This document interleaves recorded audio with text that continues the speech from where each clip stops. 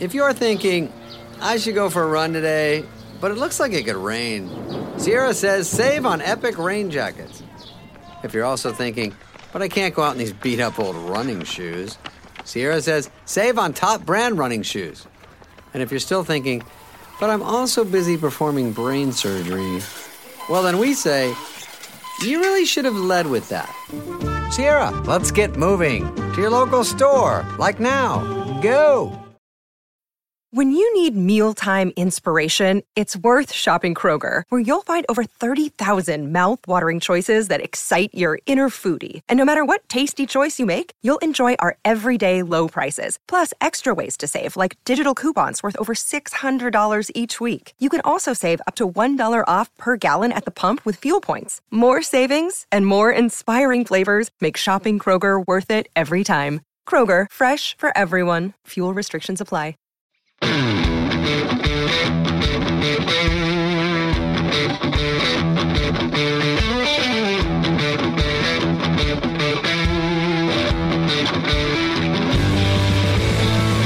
Welcome to the Fantasy Footballers DFS and Betting Podcast with your hosts, Kyle Borgononi and Matthew Betts.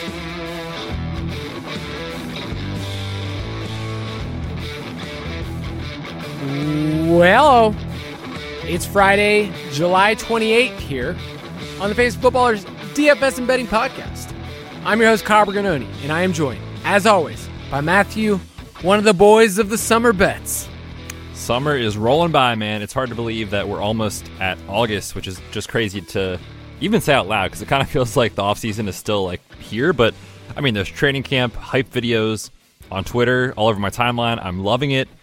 I'm not loving some of the injury stuff coming out. You know, Jonathan Taylor on PUP. Kyle Pitts is out there with a knee brace on. But we're going to digest all that, update the rankings as we need to. Of course, talk about kind of what to do with these risers and fallers in Best Ball ADP, which is what we're going to talk about today. But before we get to all that, dude, I got to say, you look another year older, man. Like, you just look old. Old as dirt, Kyle.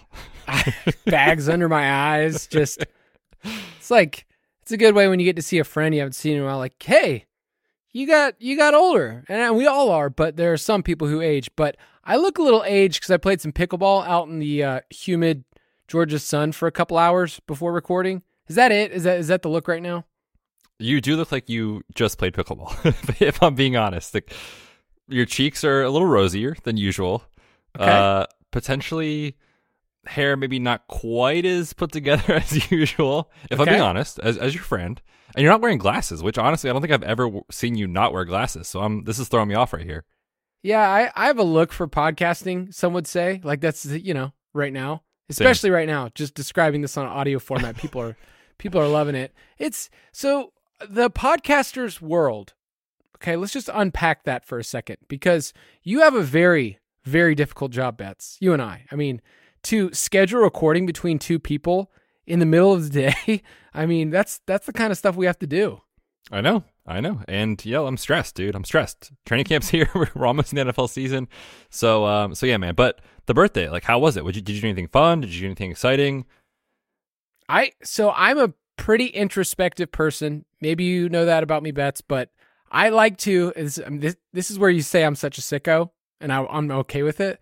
I like to take time by myself on my birthday every year and just kind of go off the grid and kind of reflect. And so I do that for a couple hours every year. Emma knows it. My family knows it. My mom will call me and say, hey, what are you doing today? And I'll kind of describe it. She goes, okay, well, I'll talk to you at the end of the day.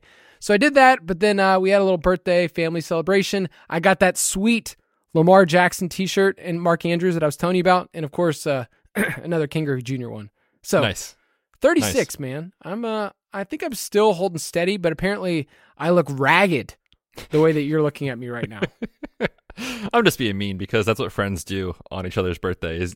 You throw out like a nice comment every now and then, but most of the time, let's be real, your best friends, you make fun of them, not only in, life, but like for best ball and fantasy takes. So that's what I'm here for, Kyle, to just make fun of you as much as possible. Bets has I'll just say this, we have a great show today and a great tease, actually a world-class tease on this episode. But Bets is, he's filthy. He's good at this, that he will make me question any pick or any feeling that I have, when majority of the time we're in step, 75, 80% of the time it's fine. But sometimes he will make me question if I just had the worst pick of all time. Like, I took Joe Mixon in weekly winners, and Betts goes, well, obviously you're not going to win the thing now. No, I think what I said was, imagine thinking Joe Mixon's what you need, ... And you just said, I'm going all in with this, man. I'm going down with the ship. Yeah. So on this episode, we're going to be talking about the biggest best ball ADP changes since May, and maybe give you a roadmap of how things are still going to change, right? It's the end of July. We still have another month and a couple of weeks to go. So I don't know. What's your strategy so far in terms of how many drafts? You don't have to give the exact number of drafts you've done, but like, are you kind of pausing right now? Because we're about to get a lot more casual people in some of these tournaments that enter in. I've kind of slowed up over the last 2 weeks, and a lot of people talk about it as like a barbell approach. Like, you take a ton at the beginning, you wait for ADPs to settle, and then you're waiting for training camp news for, other people. Like, we just saw a 2-week dip for Saquon. Now he's going to go back up. So is that kind of your approach, that barbell approach? For the most part, yes. I love to draft in May and June, where I really think, people listening to this, people that are hardcore about best ball and fantasy, do have a leg up. Like, if you can predict some of the stuff that's going to happen, the Dalvin Cook thing was obvious. If you weren't getting your Alexander Mattison exposure then, getting your Joe Mixon exposure then, like betting on things that you think will happen, and you'll be wrong sometimes, but when you're right, the payoff is massive. That's the time to really get on that. And then you get to July, and it sort of feels like there's nothing more to be gained. Like, we kind of have the information we have, and then there's a lull where we don't get a lot of news, not injury, reporting, stuff like that, until we get to training camp, and then we actually get some of the answers to the test, right? If you were hammering Kadarius Toney, it's super unfortunate with the news that we got. But if you were waiting and you do want to get some Toney, you're going to get a much better price now. So there's advantages and disadvantages to both. But I did start drafting actually a ton in the last 2 weeks. It wasn't planned, but it was because I wanted some discount Saquon Barkley. We talked, I think 2 weeks ago on the show, or maybe last week when we did the mailbag, about guys that I don't have as much exposure as I thought. And on DraftKings, I didn't have like hardly any Saquon. And then he was dipping to the third round and sometimes fourth round. And I was like, okay, I want some of that now. So I did actually hammer a few drafts recently for that reason, but I will give it, I think, a week or two and really start to get going here as we get to August. So we're going to talk about best ball ADP changes on this episode. If you want to get all of our ranks, we talk about it every single week. UltimateDraftKit.com, our best ball rankings, our best ball primer. I got to move today. I did an update in my best ball rankings, got to move some players, especially at the beginning where, Saquon was somebody that you could comfortably get in our rankings. And now it's a little different, like, because he's going back up. So, also our season-long player props. We just took another one the other day, an under on your boy, Raheem Mostert. So if you want to get notified on all those, go to ultimatedraftkit.com. You can be in our Discord. But I need to give us a pro tease here. Moving the lines. So as we get closer to the season, Betts and I will get to talk more and more about the opening lines for week one. We've talked about win totals, a number of different markets, divisional previews. We've done a lot of that off season, but now we're kind of getting to the point where we're going to get some closing line values on some of these teams and kind of like put our all in. Last year, the Cardinals were one of those teams that I was so strong on, and I said, I feel, and then once we got to this point in the season, I kind of just went all in as like that was the team that I was taking the under, and boy, did it hit. We, drum roll, not a drum roll, but I wish I had a drum roll here, are going to have, I would say, arguably the most prominent voice in fantasy betting industry world next week. We're going to have Warren Sharp on our show and get to talk to him about some of the most polarizing teams to bet, or to, if you're not in a market where you can bet win totals, like there's so many other ways that you can do it. So Warren Sharp of Sharp Football Analysis, we look at his guide, our entire company does, when that comes out, his football preview, and it's invaluable to us. I just finished recording every single divisional episode for the Fantasy Footballers, and trust me, like I've read through this entire thing, and I feel like I have a way better read of what went right last year and what changes. So I know for you, we look at Warren's stuff all the time, right? Yeah, his stuff's great. I jokingly call you a sicko. Like, it takes a special sicko type of person to have the information that he does in that guide. Like, truly, it is a novel of information. And the thing that I like most about it, as far as the work that he puts into it, is like, not just here's the takes I have and here's kind of some data to back it up, but like kind of tells you what went right, what went wrong, like what's actually sticky year to year and what might have just been noisy and not actually signal. That can be very difficult for a lot of casual people, myself included, to kind of sift out. And I think the guide does a lot to do that for us. It gives a lot of information, talks about offensive line play, defensive play, schedule related stuff. I mean, coaching changes. Like, it's honestly insane how much information is in there. So I'm psyched, man. I think it'll be a very valuable episode. We'll get to learn more from him and then really talk about, I think, some of the most polarizing teams entering this year, which honestly might shape some of my final bets I make. It might shape some of my final exposures for best ball. So I think it's going to be a great episode next week. Yeah. Whenever you hear me talk about scheduled adjusted forecasting, when I come up with that, that's not my idea. That's something that Warren Sharp has done for years. And I would say it's been way more accurate than the Vegas lines. And so I kind of developed my own after him and after the way that he did it. And so, when Betts and I do our previews of each team, I give my schedule adjusted forecast, which isn't perfect. And then I usually line it up with the Vegas totals, and Warren Sharp's is kind of another one that I get to kind of add in there. So next week, we're going to get to interview him on the show and talk about some of the most polarizing teams. And I want to hear from you guys on Twitter, on Discord, who are the most polarizing teams. So all you have to do is just tag Betts or I and just say, hey, I want to make sure that on the episode you talk about this team. And by polarizing, we kind of want to remove our own bias and say, hey, I could see things go either way for this team. So Betts, who are a couple of the teams that we can just quickly go through them, that you think, hey, I don't know, it could go either way. Yeah, and for everyone out there that is going to reach out to us, okay, don't list the Colts, or the Chiefs, excuse me. Don't list the Chiefs, the Bengals, the Eagles. Like, we know they're good. And don't list like the Cardinals. We know they're not going to be good. But like, we want to know these kind of middling teams where there's uncertainty. And so the teams that came to mind for me, like, I want to know about the Broncos. Like, is Russell Wilson done? Or was last year just so bad with Nathaniel Hackett that Sean Payton can come in and save this thing? It's going to mean a lot whether or not Jerry Jeudy's ADP is right or wrong, if Cortland Sutton is undervalued, et cetera, et cetera. We've been talking all offseason about the Ravens and through a very positive lens. But is there downside to this offensive coordinator change? For example, I want to know about the Steelers. Like, Kenny Pickett's rookie year, historically, bad. I want to know if that's coming up in year two. The offensive line, the system, the Browns with Deshaun Watson, what can we expect there? The Cowboys and the loss of Kellen Moore. Now Mike McCarthy taking over, play calling. We've talked a lot about that. And then the Lions, like, that's the team that I want to know more about. The hype is out of control, and it's only positive right now. Like, is there a downside to this team or not? And so, yeah, I want to know a lot about those teams. I think those, ADPs with those players too for best ball are kind of in limbo. Like, you can make the case for or against a lot of those players. So those teams I have my eye on, but like we said, we want to hear from you guys. Let us know who you want to learn more about for 2023. And like we've mentioned, there are so many different avenues, formats, markets that you can look at a team through, right? Like we've talked about, you can like a team's win total and take the over. You could say, hey, I think this team is overvalued in best ball. Like, it's hard for them to pay off. We talked about that with the Eagles, right? It's like really hard to invest in Eagles. You could look at them in dynasty formats. Like, there's just so many different ways. So I love getting the perspective of someone like Warren because it's so comprehensive, and he'll get to talk about the preview. But if you are a true sicko, I cannot imagine something that would get you more prepared from just a 10,000 foot view of here's how you can see the NFL, here's how you can see and take that into fantasy. Like, I feel a lot smarter, and often on the show I will use Warren's statistics. So we'll talk to him next week. It will be a grand old time. It's a good thing. So let's talk best ball.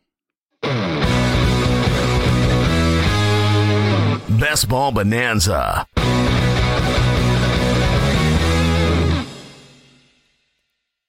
So ADP in best ball is something that we talk about a lot, and it's valuable, and it's not one of those things that you should stray too far from ADP, okay? Because you're drafting within a room of people that have the same set as you, and over time, we talk all the time, and the comparison I use is that you're using a variant form of a player that's using like Marvel kind of. Is that too nerdy for you, Betts? Do you even care about Marvel? stuff? I feel like this is a contrarian take. I'm not really that into it. I'm not that into it. I'll be honest. Dude, I respect you even more for having a contrarian take, even if it's wrong. Like, it's fine. I obviously enjoy it, but when we're talking about like a variant of a player, you're having an Alexander Mattison that was being drafted at what, like 88th overall, to an Alexander Mattison now that's going around pick 50. And in a tournament, that's very different. They're clearly going to score the same amount of points, but it's more about the opportunity cost of who you can be drafting in the 50 range back then and who you can't now. So when we list risers and fallers in ADP, keep that in mind. Keep that in mind for tournaments. And then Betts and I will kind of talk about, here's a player I have gotten exposure to. Here's a player that I've bought the dip, or I'm behind, or man, I wish I would have gotten more of this player. It's really easy for people to take victory laps on, here's what happened. I was right on this. I think across the board, there are certain positions that I feel like I've done well, like running backs. I think overall this year, you and I have been ahead of the curve, but there are a lot of wide receivers. There are some of these quarterbacks we'll talk about. It's like, I barely have any of this player. I could be wrong. So keep that in mind. It's like, we're not here to victory lap calls we made. We're here to say, let's look at the process, what went right, what went wrong, and how can we move forward. I'll also say it is a lot easier for players to rise in ADP than fall in ADP. Now, when players fall, it's an injury, it's new information that gives us like, oh, okay, well, it's very clear. Like, you can't draft Trey Lance in the same spot anymore because Brock Purdy seems like the starter. Or Dalvin Cook, he doesn't have a team anymore. So those things are pretty obvious. When you get to wide receivers, dear Lord, there are so many wide receivers that move up and down the board because of new information. So that's the one that you see the most movement. And then tight end's kind of silly. Like, do you see the list we have here with risers and fallers? It's like, I mean, it's not that big of a difference in a lot of these guys. So keep that in mind as we go, and we'll list some of these. But the quarterback risers, I want to hear from you, Betts.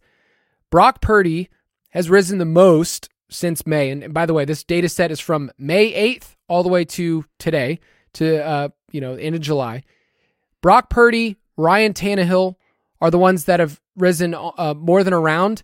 And then Sam Howell, Matthew Stafford, and then Kenny Pickett's risen just a little bit. So what is your exposure to those back-end quarterbacks, which all seem like low-end QB2s? Yeah, I can kind of just talk about them as a whole. I'm lower than market on most of these guys, and haven't had a ton of them, to be honest. Now, I have started taking a little bit of Ryan Tannehill, whereas before I wasn't taking any. And part of that is because of DeAndre Hopkins. I shouldn't say part of it, solely because of the signing of DeAndre Hopkins. Like, now you can tell yourself a story where the Titans are telling us their intention that by signing DeAndre Hopkins, they are likely to go for it, which makes sense with Mike Vrabel's DNA. Less, I think, of a chance that we see your boy Will Levis on the field this year unless something goes wrong. So I think he's fine as a QB2 target, even at this current rising ADP. I have a little bit of Purdy, and that was kind of me saying at the time, like, look, for the first time in 2 years, I'm out on Trey Lance. They've sort of told us what's happening. They told us, like, even at, I think it was the Combine, they told us, like, this is Brock Purdy's team. And I remember saying to you, I can't believe people are spending the 170th overall pick on Trey Lance. I don't think he's starting week one or many, if any, games this year. And now that we have the confirmation that Purdy's elbow is doing well, I think Purdy's ADP will continue to rise. We've had the Sam Howell conversation, and I've taken some Kenny Pickett primarily because, and it's not necessarily a player take on Kenny Pickett, but I play a lot of tournaments for best ball. We know week 17 matters, and I could not be higher on the Seahawks. So naturally, like, if I get a DK Metcalf or something and I grab two Steelers, like, I'll throw Kenny Pickett on to complete that stack. But outside of that, that's kind of the only reason. So yeah, overall, I'm a little behind exposure on this group. My only pushback I'll push back on Tannehill because over the last 2 years, he has 3 games over 20 points. So it's like you haven't seen the ceiling, and one of those years was the A.J. Brown. Okay, so it's not like we can just say he had nobody. That team is super fragile. We've talked about that a lot. Even adding DeAndre Hopkins, it's a pretty fragile team.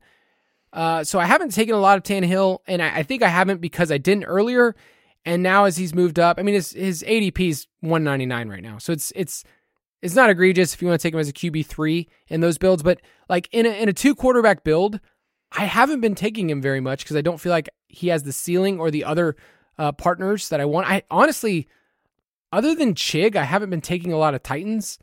So maybe it's just one of those teams I've been lower on. I want to ask about Purdy, though, because I feel like he's going to continue to gain a little bit more steam. He's 172nd right now. Do you see him as a difference maker? Because I feel like he's like the sum of all of his parts. Obviously, I don't mind CMC where he goes. I don't mind Debo that much. Like, if he's in the 40s, that's fine. I haven't taken a lot of Ayuk, and I haven't taken a lot of Kittle. So then it kind of comes down to, like, if I'm not getting one, like, apart from stacking, you're not taking this guy, right? Oh, definitely only in a stack. And the nice thing about his ADP relative to his teammates is that they're all going super high. So, like, if you do end up snagging, Debo and Ayuk or Debo and Kittle or whatever your combination is, or CMC, you pick in the top 3 or 4, you get CMC. Like, he's kind of hanging around as a backdoor complete the stack sort of guy. So I have taken him a little bit in those scenarios. And yeah, like you said, he is the sum of his parts. I mean, the Shanahan system is designed to put out efficient quarterback play. That said, he's not going to necessarily take off and run with his legs. So I don't see him being an actual difference maker, but a guy that I'm fine with as your QB2, QB3, if you like that type of build. I think, truthfully, because of this elbow thing, I'm not sure how much downfield passing we really see, especially early in the year. So I kind of like it actually for the yak guys in Debo, in CMC. Like, I can definitely see those guys getting there. Whereas before, I've been pretty out on Debo. I'm actually kind of in this year where he was so outlandishly efficient. Remember that 2 years ago that it was like, that's not happening again. Disappointed. And then now has a chance, I think, to kind of rebound and settle back into a realistic outlook. So like I said, I think he's fine. I wouldn't call him necessarily a difference maker at quarterback. This is a stat from John Daigle, at not J. Daigle said target shares in the 6th game that CMC, Debo, Kittle, and Ayuk were on the field together with Purdy. Debo's target share, 25.5, CMC 21, Ayuk 16, Kittle 11.5, which is wild because Kittle's splits with Purdy were insane. Like, in terms of he averaged 14 points a game. He had 7 touchdowns in his final 4 games. So this is an offense where I think if I'm going to buy in somewhere else, it's probably going to be Debo, who just annihilates zone coverage. Ayuk's games are mostly against man. The hardest part about that team is it's like beyond those guys, you can't really throw a dart anywhere, right? Like, you're not going to throw a dart at Juwan Jennings or Danny Gray or whoever else. Elijah Mitchell is not somebody I've been drafting a lot. So it's an interesting team for best ball because Purdy's creeping up and he's interesting, but also interesting because Trey Lance used to be going 160th overall bets and he's now at 213. But can I give just a little bit of positive news about Trey Lance? Don't you even dare. Please do not, because I will probably believe it. But my body's telling me yes. I need to tell you that I went back and I watched week 2.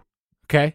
It was week 2, 49ers Seahawks, and I watched those first couple drives, and that offense was humming, and it was glorious. I don't know you. Yeah, I'm not with him. Just for listeners, I can't, man. I've been burned so much.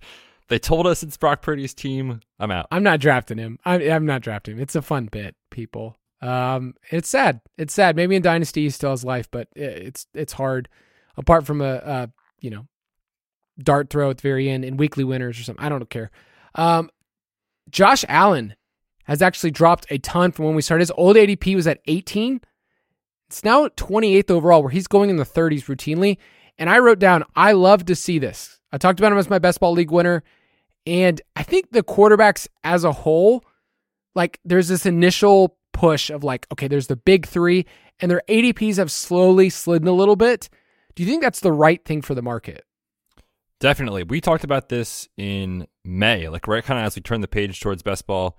The article I put out about what's changing in 2023 relative to past seasons was like, this quarterback landscape is insane. And I think wrong, truthfully. Like, these guys are great. They're incredible. Jalen Hurts had, I think, the highest advance rate for any quarterback last year, but it's because he did what he did as a pick going in the 5th or 6th round, not because he was a round 2 pick. Like, I don't want to spend a round 2 price on these quarterbacks. And so I was kind of hands off hoping this would happen. But now that we are seeing not just Josh Allen, but we're seeing some Jalen Hurts fall, I feel like Mahomes routinely still goes most of the time at the back of the 2nd, but you're getting Hurts and Allen in round 3.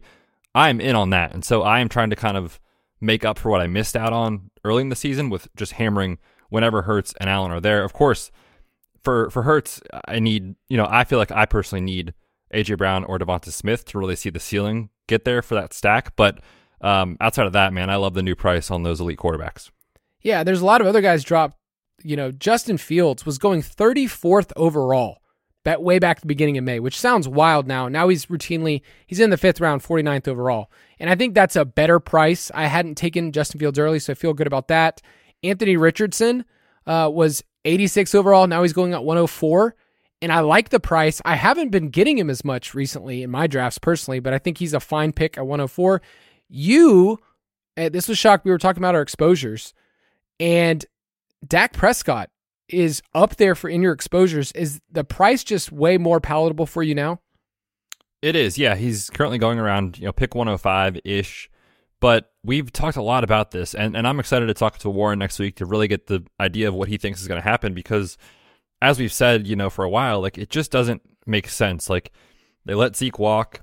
They have a running back room that has Tony Pollard, who's never handled the full season workload. Not saying he can't, we just haven't seen it. And they, obviously have CeeDee Lamb. Michael Gallup is healthier in year 2 off the ACL. And they bring in Brandon Cooks. So the movement as far as the personnel doesn't make sense as what Mike McCarthy has told us he is going to do. He could still, hand it off over and over and over again, and that would be disappointing. But I'm buying the dip a little bit on Dak, especially if I do get someone earlier like CeeDee Lamb or Brandon Cooks. And it doesn't hurt that if you are playing in a tournament, like Week 17 in a dome against the Lions certainly sounds fun. One more name I want to bring up as a faller. It's Kyler Murray. He was going 129th overall. Now he's around pick 150. So it's like almost a 21 spot drop. So I get mixed information about Kyler because I see what I see in our injury report. That's from you. I see what we have in our show doc when we talk about the NFC West. And then I hear stuff from Andy, Mike, and Jason about when he's going to be ready. I need you to just tell me straight. Can Kyler Murray be a difference maker in best ball? Because where he's going is awesome. I like that.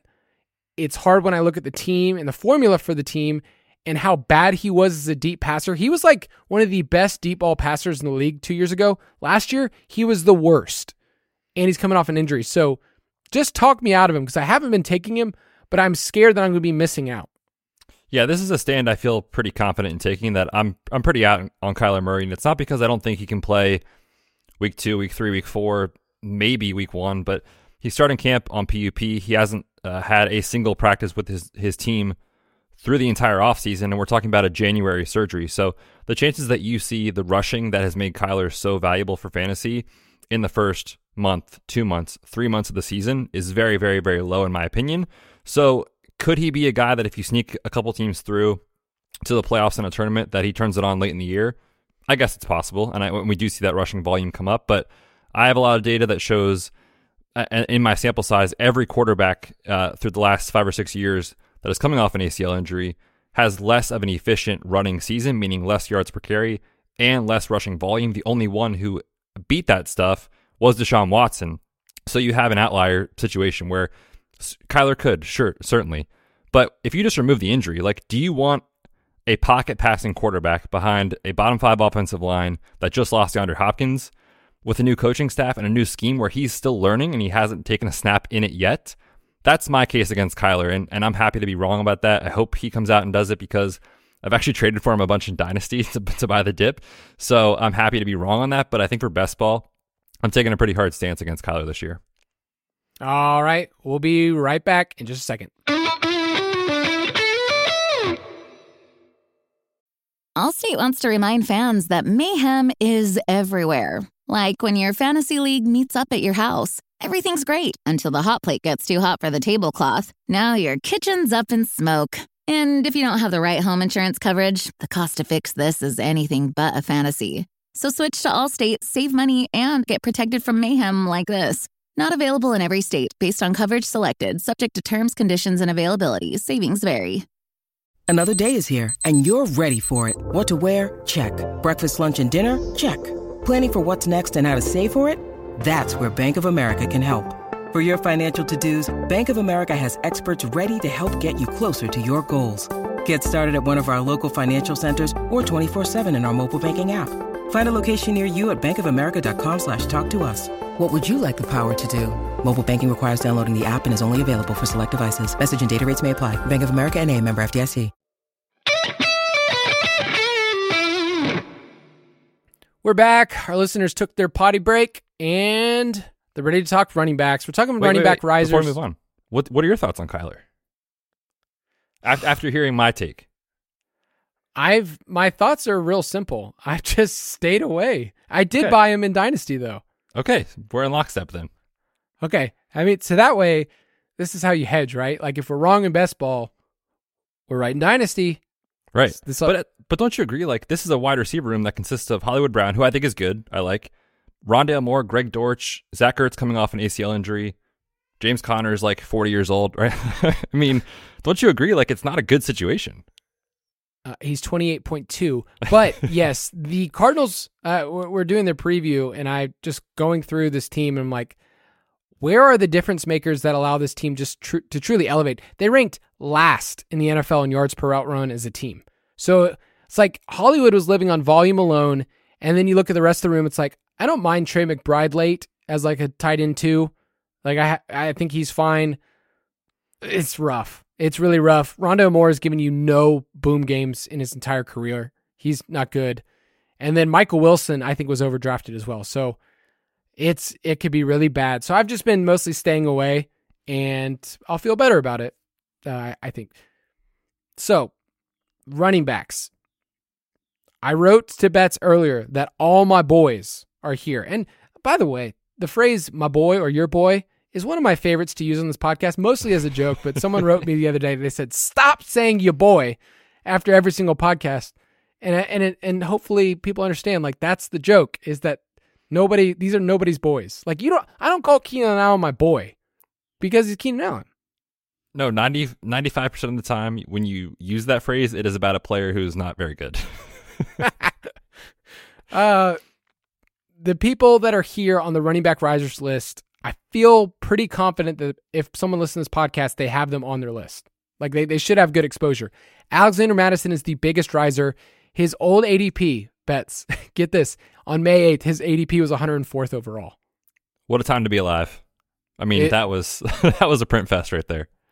Yeah, now he's going 60th overall, and I see him go in the 50s routinely. This one, I don't know if you agree with here, but it's Uncle Jerome Ford.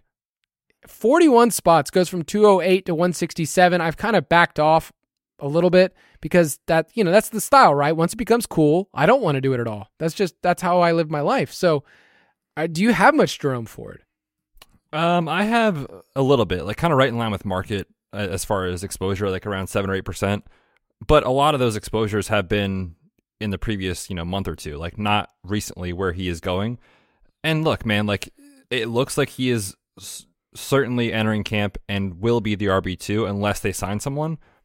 But also, like, remember, if you're playing in tournaments, you're playing against people that got Jerome Ford around 18, around 17, around 16. So I personally can't fathom spending a 13th or 14th round pick on Jerome Ford, knowing that. And so I feel like if you missed it, this is a spot where I'd potentially be looking to fade. Tank Bigsby is someone that I've felt pretty confident in his price. 37 spots higher now, 137th overall. I still don't mind the price. Obviously, it's a different market, but like, I don't find that egregious in terms of his archetype as like an RB5 on a team, RB4, where you're not asking him to be a weekly contributor, but I feel like he's going to get goal line work. I'm much higher on Tank Bigsby than the market. Are you there? Yeah, I think it's still fine. And really the bet is and I love this in best ball, like the running backs who have potentially value at the pick that they go, but have an opportunity to just absolutely crush that pick, that if Travis Etienne were to miss multiple games, I think we'd feel pretty confident Tank Bigsby would slide into that RB1 role and get decent volume, not only at the goal line, which is clearly valuable, but also as a receiver. Like, he can do that too. So those are the bets that I like to make, and so I think he's still a pretty decent target even at that ADP. Antonio Gibson is somebody I feel like we've both been pretty bullish on. there was a point where he was going behind Brian Robinson, and those ADPs clearly have changed. He's now a top 100 player, and he's still in my top 100 ranks. So Gibson's somebody I have a lot of. He's the archetype we like betting on. I think Washington's going to throw a little bit more with Eric Bieniemy. It could be a really bad situation, but I like Antonio Gibson where he goes. So the top risers, I feel really happy that we've gotten a lot of people in on. Kenneth Gainwell's another player we've talked about a lot. Explain to me Jerick McKinnon, because we have taken the exact opposite stance where his old ADP was 145. Now he's going 124th overall, almost 2 rounds ahead. Is that just because of Pacheco's little injury scare? I mean, I think it has something to do with it. I think at 145, that would be a pretty good pick, where he was going previously, because he has a role. He's got a role in this offense. Last year, he did get a bunch of usage around the goal line as a receiver. But, I mean, our boy Marv Eloquin, one of our writers, does great work, put out a regression candidate for running backs. Jerick McKinnon is not going to, I don't think, do what he did last year as far as the touchdown volume. And so if he doesn't do that, he's not a guy that's going to get 20 carries in a game, right? So you're relying on efficiency and touchdowns. And when the way that it happened for him happened last year, I would like to bet against that. So I think at this price, I'm pretty out on Jerick McKinnon. Yeah, he was a 17th, 18th round pick last year with 9 receiving touchdowns. I mean, that's just insane. Joe Mixon, we've talked about him ad nauseum. Any other players you want to talk about on the risers list? The only other one that I want to get your thoughts on is Samaje Perine, and I guess we can parlay that into a Javonte Williams discussion because the news has been good on Williams, but I'm not sure it changes my outlook a ton for Perine. Certainly if Javonte Williams was going to miss 6 games, that clearly is different, but even if Javonte Williams is ready to go week 1 and seemingly decently healthy, I think Perine's still going to have a role in this offense. So I'm interested to see, because his ADP has risen, but I'm interested to see over the next 2, 3, 4 weeks, does it start to come down a little bit with positive Javonte Williams news? And if so, I think that's a dip I'll be buying for sure. Yeah, Perine fits a ton of my builds because I've said it again, and every draft, I have to have 4 wide receivers before pick 100, no matter what in my builds. Therefore, a lot of times there's a range of Zach Charbonnet, Perine, Gibson used to go there where it's okay, I can pick this guy up as a contributor for my team. And so I think Perine just has great standalone value. I don't even have to really gauge where Javonte Williams is. And maybe it might come back to bite me in the very end of the year where let's say Javonte weeks, 14 through 17 is like a hammer, and a hammer that you need. I probably could have bought the dip there a little bit better. When now you're just going to see the ADPs rise. So that's kind of been my stance. Are you taking Javonte at all? I truthfully have out of the teams that I've drafted, 2 or 3 shares. And it's usually because someone else is willing to take him ahead of where I have him in my rankings. Now that said, if he falls past ADP, that's a spot I'm looking to say, okay, if I need a running back, he's after ADP. I see the case for late in the year, but I just want to remind everyone, this injury was significant, and people can come back from this stuff. It does happen, but his injury is not one that I've pegged, even from when it happened to now, one that I want to bet on a lot. So I don't want to miss out on the end of year, insane run he could have, but a lot has to go right to get there. And so my long-winded way of saying, I'll take him when he falls, but I'm certainly not going to chase him up in ADP if I missed out. In terms of running back fallers, this is kind of something that you can look at every single year. If you want to file this away, put a reminder on your phone. Rookie running backs that are day 3 people, day 3 guys that receive early hype, they will fall. Chase Brown was going at pick 167, and I just airballed, where right now he's going near pick 200. I didn't understand that. I guess it's mostly because of Mixon worry. Maybe that was the reason people were doing that, but there was no chance that he was going to even be the guy ahead of Travion Williams or, somebody else that they could have added in. So I felt like he was a bad bet. Roschon Johnson has dropped about 14 picks. Zach Evans has dropped 12. It's just when you're reaching on running backs on day 3, after the draft, there's excitement oh, this person's, in the mix. But usually it's pretty clear in the backfield that person's not going to start the year with a significant role. Could there be a window of opportunity at some point? Sure, if somebody gets injured. But they usually are very bad bets in terms of being significant for best ball. They could beat their ADP for sure. But unless you're getting somebody like last year, Dameon Pierce, where other than Rex Burkhead, there was literally no one else on the roster that he was the best running back on the team. So his rise made sense. So I just in general, rookie running backs that are day 3, I think are players that I will always fade because they will easily get zeros on your roster, and I don't really want that. Dalvin Cook is clearly the biggest one that changed, but any other names that stood out to you on the fallers for running backs? We've talked a lot about the Saints situation. I think that was 2 episodes ago. We talked a lot about Kendra Miller, the Alvin Kamara suspension potentially, plus the efficiency concerns, and Jamal Williams just being a guy that had an outlier season, and I don't think that'll happen again. That Kendra Miller is the archetype we like to bet on. And there was a report that he was going to start on the NFI list. He's already off the NFI list, so I think his drastic fall will start to come to an end somewhat soon.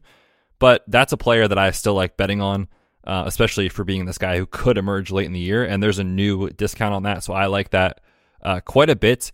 I do want to get your thoughts, though. We talked about Tank Bigsby. Like, Travis Etienne's down a little bit, and I don't want to be mutually exclusive because it's going to be a great offense. I think they're going to score a ton of points. Like, I still see the path where Travis Etienne holds off Tank Bigsby. So I was kind of out when he was almost around pick 30. Are you in now that he's kind of in the 40s? Because I kind of want to buy some of that. He's only somebody that, if it's past ADP, I'm interested in, because in that same section, you know, like Mixon technically goes after him, and I have Mixon ahead in my rankings. I have Aaron Jones ahead. So Etienne's one of those players, if like Mixon or Jones are gone, then I'll be fine taking Etienne past ADP. So he's going 41st overall. If he was more back of the 4th, I think that's where I like him. Like if he's picked 46, something like that. But I want exposure to the offense. I agree. Like I want a piece. Kenneth Walker is somebody that has dropped. He's in that same kind of range, but from 44th to 52nd. And I quietly messaged this to you, and maybe you don't realize how serious it was. I said, what if Zach Charbonnet is the key to winning best ball this year? Like, oh my gosh, I would be in a great position because I've been hammering Zach Charbonnet where he goes, which we talked about. Like, that range has been historically very profitable as far as where to take like your RB2 or RB3. And that could change based off the landscape this year, but that's where Ramondre Stevenson was going, previously. And it's not the same comp, don't get me wrong, but we love the Seahawks offense. And certainly, like, this is the bet. If Kenneth Walker goes down, like, Kenneth Walker's not going away. He's going to have a role in this offense. But if he goes down, Zach Charbonnet would be ranked weekly as a top 10 option in season-long formats. That's the bet I like to make is if this goes right and this hits, it's going to hit in a huge way. So I do like Charbonnet. I don't know if you saw, like, they're kind of high up there in a lot of people that do offensive line rankings, like Brandon Thorne. He's great. He does it with Establish the Run. He had them, I think, 9th in his offensive line rankings entering the year. So you got that, plus the upgraded skill positions. Geno was great last year. Like, I'm in on the Seahawks. And I think, again, this is not a mutually exclusive situation because I see the path where Kenneth Walker holds the job and is capable of ripping off these huge runs, which we like for Spike Week. So I have taken some Walker because he falls past ADP quite a bit. It seems like his ADP is sort of a wide range where he goes, but when he falls, I'm happy to click the button on Kem Walker. So we've been pretty pro Seahawks. I've especially been, talking about DK Metcalf a ton, JSN, Geno's a value. The run game still puzzles me, and it puzzles me because Pete Carroll historically has emphasized the run, and then he's kind of loosened the grips with his offensive coordinator, and then Geno kind of got to cook and do his own thing last year. And I'm wondering if he kind of reins it back in because Seahawks running backs were stuffed, meaning they had carries of 0 or negative yards at the 4th highest rate in the league last year. This team relied on big plays, 30 touchdowns of over 10 yards, which that's way bigger considering that, 75% of the touchdowns in the NFL, they come inside the 10. The Seahawks had 71% of their touchdowns come outside the 10. So they were like a major outlier. And Kenneth Walker was kind of inefficient, right? Like, he got stuffed. He kind of lived off of volume. So Zach Charbonnet is somebody that's kind of climbing up, and I've been souring more and more. And as the market's dipped on Kenneth Walker, I go, well, it kind of makes sense. He's lower in my rankings. So we'll see. In our UDK, just to kind of I'm going to give a freebie here. Ooh, we have Zach Charbonnet. We have Zach Charbonnet projected for 205 opportunities. That's pretty wild. I did not know that. And my voice just went up a little bit. It's wild. It would be a fun task for us, Bets. This is, oh God, we're dumb. Why would I say this on the mic? But now we have to do it. If we looked at UDK projections for opportunities and targets, okay, and then place them in best ball ADP and go, wow, how many other players are projected in our projections with 200 plus opportunities that go at, where Zach Charbonnet goes? It's just, that sounds like a great project for you. I realized when I said that. I will do this. But that would be very valuable, honestly, for people that are in the UDK Plus and for the show. So, dang it. Now you have to, Kyle. You're committed. I'm an idiot. All right, wide receivers. Let's talk about some wide receiver risers, and there are a ton. By the way, I will post this article that gives you kind of an overview of who's changed the most since May, and you can kind of, screenshot to your friends like, look, I'm a genius. I drafted a ton of Rondale Moore. It's like, cool, man. So the top risers, I tweeted this out the other day or whatever. What do we call it now? We don't call it tweets. Oh, I don't even know, dude. You're asking the wrong I don't guy. know how to pronounce it. Zeet? I guess so. That's what the kids are saying these days. I'm gonna be a tweeter. The top five wide receiver risers. Van Jefferson has risen 53 spots. Rondale Moore 44 spots. Your boy Tim Patrick, Fireball Jones 36 spots. Nico Collins 35 spots, and I know this person's your boy Paris Campbell 30 spots. Those names are not that inspiring, but what it tells me, and this is another one of those things you can file away for next year, one of the easiest risers to peg are really bland wide receiver twos on teams that are undervalued compared to rookies. Because rookies, right after the draft, are like, oh, this guy's the guy, Jalen Hyatt. And Jalen Hyatt has predictably fallen where Bets on this show said, please do not draft this guy. He's fallen 64 spots. I feel kind of bad for him now.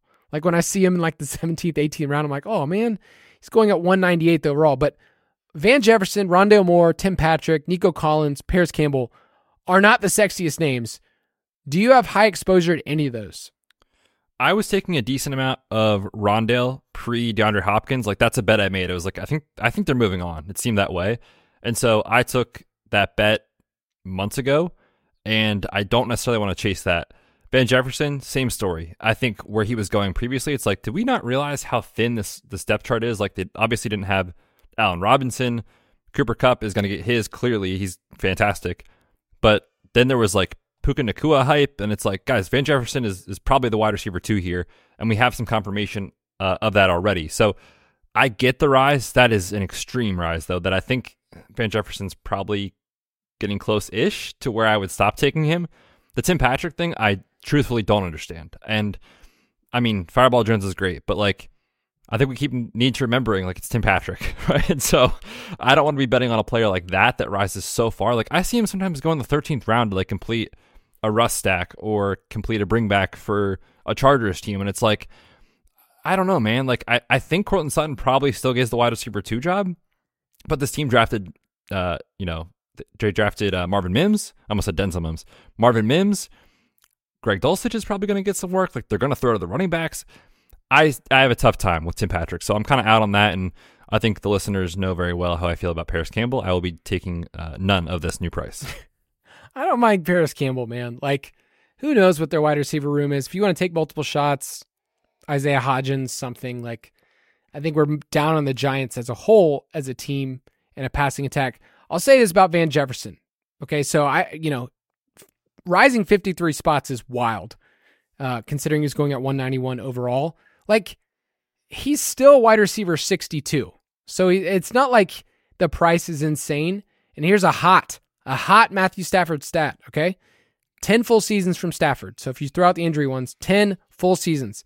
6 of them supported multiple top 36 wide receivers. So if you're counting Cooper Kupp, you might count Van Jefferson to sneak into top 36. And one of those seasons was Van Jefferson in 2021 when Jefferson was the wide receiver 34. So I think he could still beat his ADP, but it's very different when you're, who you're drafting at 137 than where you were in 180. But keep that in mind next year. These wide receiver 2s for a team, like, they're going to rise because you're going to realize really quickly, like, oh, This dude's going to be on the fields, running routes. They're going to be team cardio. Van Jefferson is always on team cardio. Oh, dude, 100%. He's going to be out there. Who else? Allen Robinson probably this year, as he was last year. I don't know, man. Marvin Jones might be on first team all cardio this year with the Lions in the first 6 weeks. There's some good candidates for this year. We'll have to put out a tweet about it, or maybe we'll get a segment on the show. Honorable mentions for the first team all cardio team. Paris was one of those guys last year. Couldn't stay on the field the years before, but played in every single game.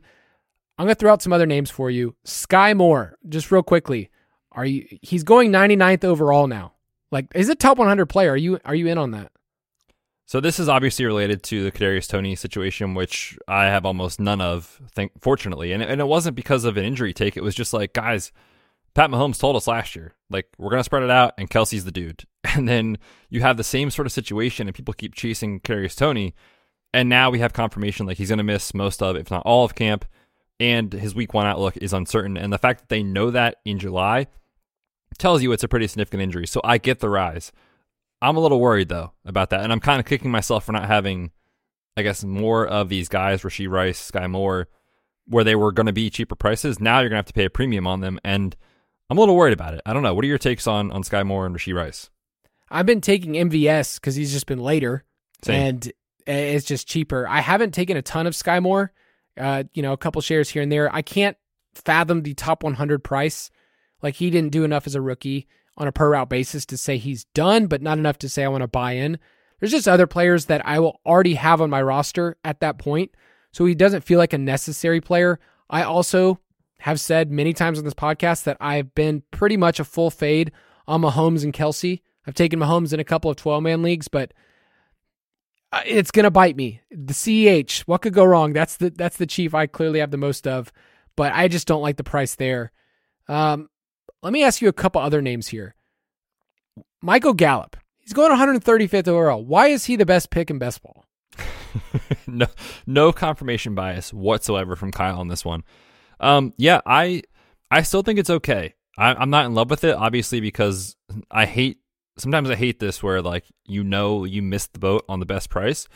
Fortunately, I have a ton of him when he was going later, so, like, I feel good about it, but I still think he's a good pick. Like, we talked about potentially the fate of the narrative of how they're going to be so run heavy. And I also don't think it's crazy that Michael Gallup could be number 2 on the team in targets. Like, the market right now is telling us it's 100% definitely Brandon Cooks. And I think I'd bet on that, but, like, I don't think it's 100% certainty. I don't even think it's 90, not even 80%. Like, there is a chance where Michael Gallup is the wide receiver 2 over Brandon Cooks as far as target share. So I see the path for sure. And if you're stacking up Lions and you need a later bring back for week 17, Michael Gallup is usually sitting there. I'm going to keep getting him on my team. I've gone this far. I think he's still a good value, and I loved getting him. So, highest exposure wide receiver, Michael Gallup. What could go wrong? Last couple of names I want to mention here is Quentin Johnston is now 8 picks up, and we've talked about getting Herbert stacks. Our boy Herbert now just got paid. So is he a player of the rookies that has the touchdown archetype and an offense that's like 79th overall is still a fine price? I mean, I always look back every year and I look at these players. I'm like, what were we thinking taking Garrett Wilson 115th overall last year? First round rookie, it's going to get peppered with targets. This is a first round rookie with Justin Herbert. Is this a fair price? Are you going to keep going on Quentin Johnston? Yeah, I think it is a fair price. I mean, you love to bet on good offenses, and you love to bet on not only, like, can Quentin Johnston just be good in the NFL and earn a role? I think so. And the contingent upside, too, is massive to me. Like, if Keenan Allen misses games, if Mike Williams misses games, I feel very, very confident Quentin Johnston is going to slide in ahead of Joshua Palmer. Maybe not week 2 or whatever, but, like, at some point this year, he will be ahead of him on the depth chart. I feel very confident in that. And so you're not only getting this kind of contingent, maybe weekly standalone value with some chance for spike weeks, but you have the chance that, heaven forbid, your loved Keenan Allen goes down, or Mike Williams, who I love, goes down. Quentin Johnston immediately steps in. And so I love that kind of standalone value, but also the massive upside if things break right for you. So, I mean, I'm stacking Herbert left and right, so I certainly have plenty of Quentin Johnston.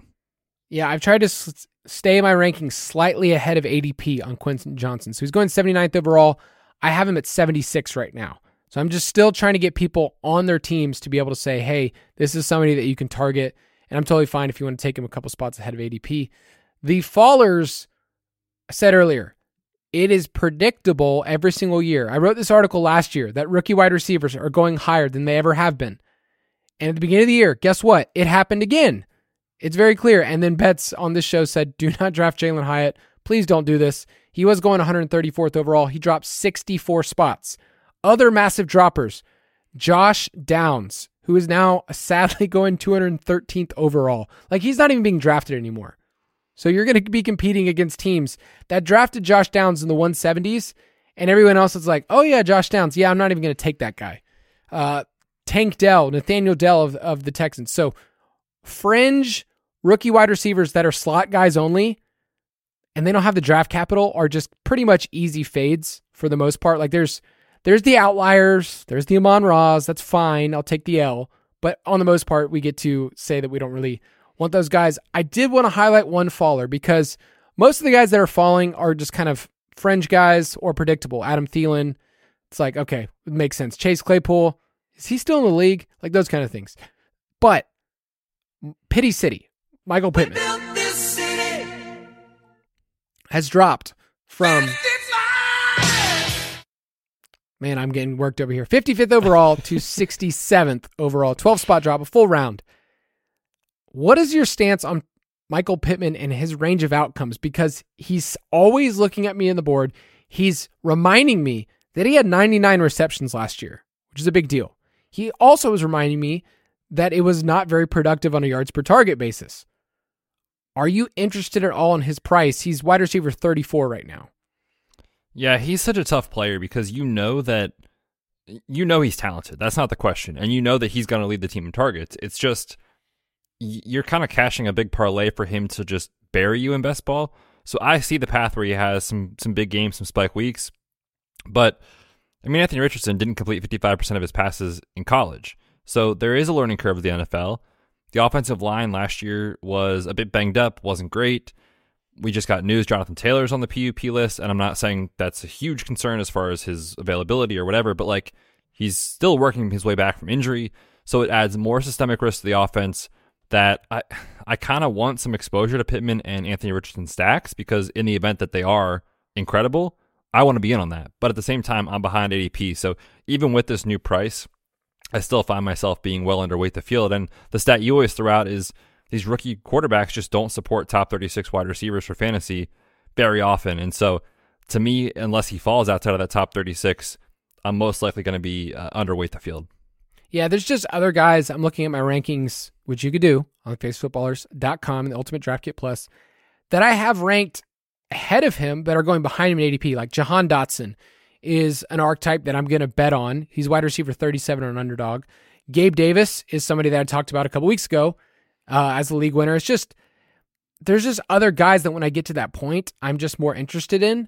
So maybe it's just the spot that he goes. And then, yeah, that rookie quarterback stat that I feel like I quote once a week. Like it's just always popping up as like a reminder, like, hey, it's just a bad bet on this team. So what could have been?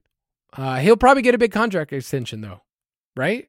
I still think he's very talented. And let's not forget the fact that last year's Colts were just an unreal disaster, right? So, like, you could say, can it get worse? And I would hope that it couldn't because it was truly terrible. And the guy caught 99 balls in that offense. So I still think he's very talented. Like, not a dynasty show. We do have one of those. Not a dynasty show, but he's a guy I'd be buying a dynasty. Oh, good, because I got him on a team, and I don't know what to do because I'm probably just going to be left holding the bag.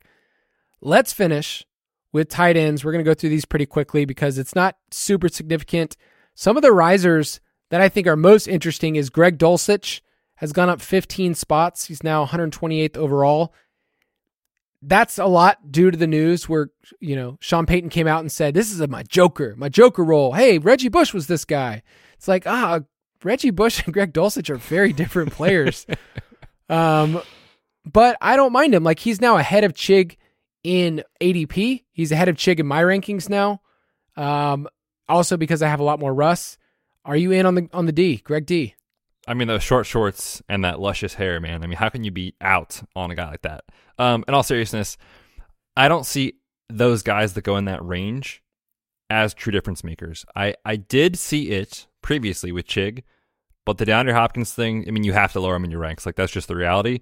So I don't see that range as like the place I want to be just, planting my flag and saying these are the guys you need. So a cop-out answer is I'm only taking him when I have Russ or a Chargers team.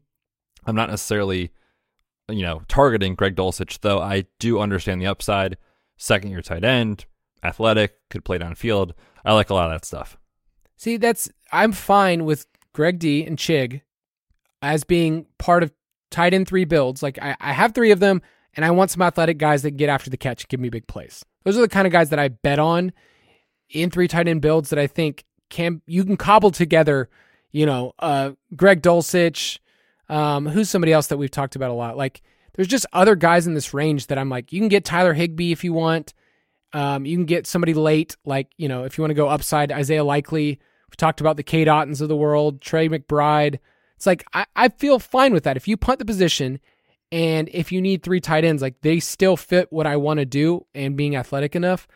It is scary, though. You look at those teams, you're like, how can these 3 tight ends compete? But over the course of the year, I think they'll be okay. Sam Laporta is getting a lot of hype right now. He's been getting some camp hype. He's up a full round. He's at 162nd overall, and I think he's going to keep climbing. Like, I think Sam Laporta will be in the 150s in a hot second. So, rookie tight end out of Iowa.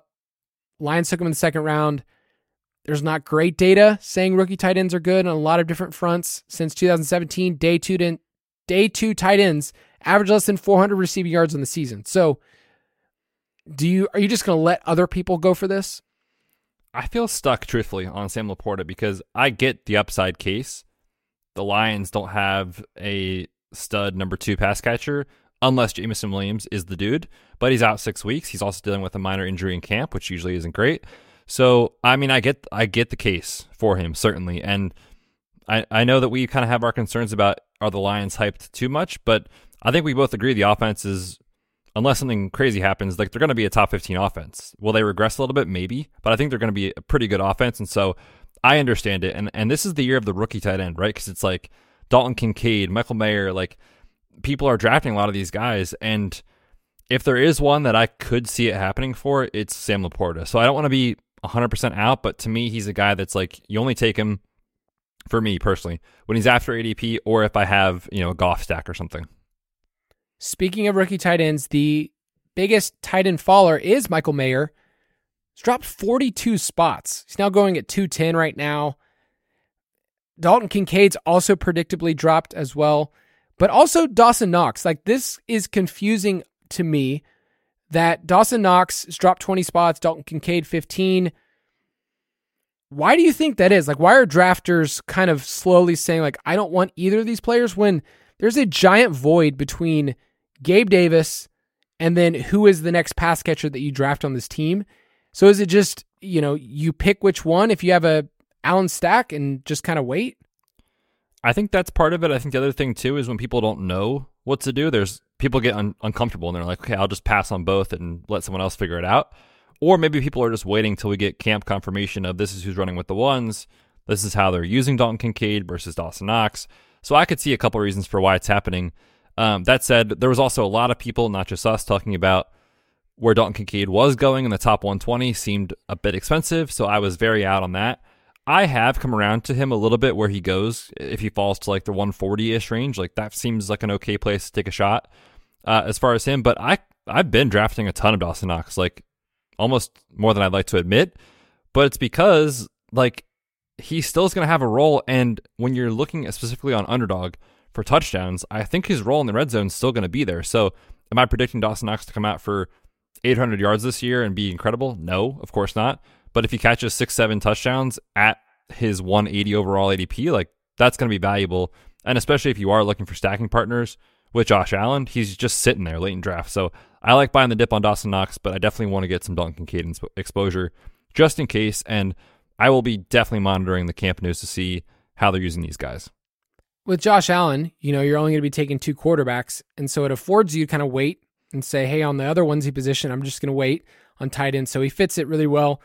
I was in a Best Ball Mania draft, and I have Josh Allen, and I'm waiting. I'm like, okay, well, I'm going to backdoor stack one of these two Bills tight ends. And I'm like, okay, well, Dawson Knox is way down there. I can get Dalton Kincaid. And he's up there. Betts, what if I told you we were at like pick 148? So I'm getting him like 14 spots past ADP. It's the next pick. And I'm looking at the board. And I go, this is perfect. I waited on Dalton Kincaid. No. Not only does the guy in front of me take him, who has already taken Kelsey and Waller, he wanted to add Dalton Kincaid to that group. Sometimes you just got to go bully tight end, Kyle, and just box him out in the draft, because that's going to be great for your advance rate. That happens all the time, man. That's the worst. It's the worst. Like, it's like, what? There's literally no reason for you to take this player. There's literally no sane reason. So if you're listening to this podcast and you did that, you're a jerk. But I hope you win the millie. I hope it's great. Last name I want to throw out there, Cole Kmet. He's been down 19 spots, and he just got paid right before our recording. Betts and I found out he got paid a ton of money, guaranteed. Is this your biggest stand in best ball this year? Like, is this your biggest, like, there's no way this dude's going to be on my teams? I don't know if it's necessarily the biggest, because he's kind of fallen and it's like not that bit of egregious of a price anymore. But I have 0 Cole Kmet, and I plan on that being the case. It's one of those things where last year he only averaged, I think it was 4.7 targets per game without DJ Moore. You add DJ Moore in. I know Chase Claypool's a whole thing with, like, he's modeling in France. He's off the PUP, on the PUP, I don't even know. Kind of been a guy like that, but like, he was learning the offense last year, and he dealt with a knee injury, so I understand why it was terrible when he got there. If he's back on the field as wide receiver too, they upgrade a couple other skill positions as far as running back and pass catcher. Like, I have a tough time seeing that Cole Kmet's like what you need this year. Even at 150 overall, I am definitely out. I like how just like random people like Cole Kmet just like get shots fired at them by Betts. Like, he's like, what am I doing wrong? And Betts just decided this year, like, I'm out, for revenge. And for some reason, Cole Kmet is going to be the guy. Dude, he just signed a $50 million extension. So what do I know? You don't know much. You really don't at all. I'm trying to think. TJ Hawkinson is definitely one of those guys for me this year. It's like, I didn't just fade. I just said he doesn't exist. He doesn't show up on my rankings. Are you worried about that? No, not at all. Okay. I was definitely like hard stance against him, but I mean, look, Jordan Addison I think is great. This little speeding situation has me like, okay, what if TJ Hawkinson does just go out there and he's the 2? And if he's the 2 for Kirk Cousins, I see the path. So I will probably be taking a little bit just to make sure I don't get absolutely buried. I think I probably need to wake up to him in weekly winners. I'm just not woke enough for that. Not even close, dude. You're like 36. You're definitely not woke. There's a lot of things that I still don't know, people, and I want to learn. And maybe TJ Hawkinson is the one to teach me. That's going to do it for this episode. You can get all of our rankings, ultimatedraftkit.com. You can get them on the app. Betts, tell the people to have a good weekend. Yes, I hope everyone out there has an incredible weekend filled with, lawn chores, drafting, all that stuff. Make sure you let us know on Twitter or Discord which teams you want to hear more about next week with Warren Sharp, and we'll be back then. Enjoy the weekend. We'll catch you next Friday. Thank you for listening to another edition of the Fantasy Footballers DFS and Betting Podcast. Don't forget to visit us on the web at thefantasyfootballers.com.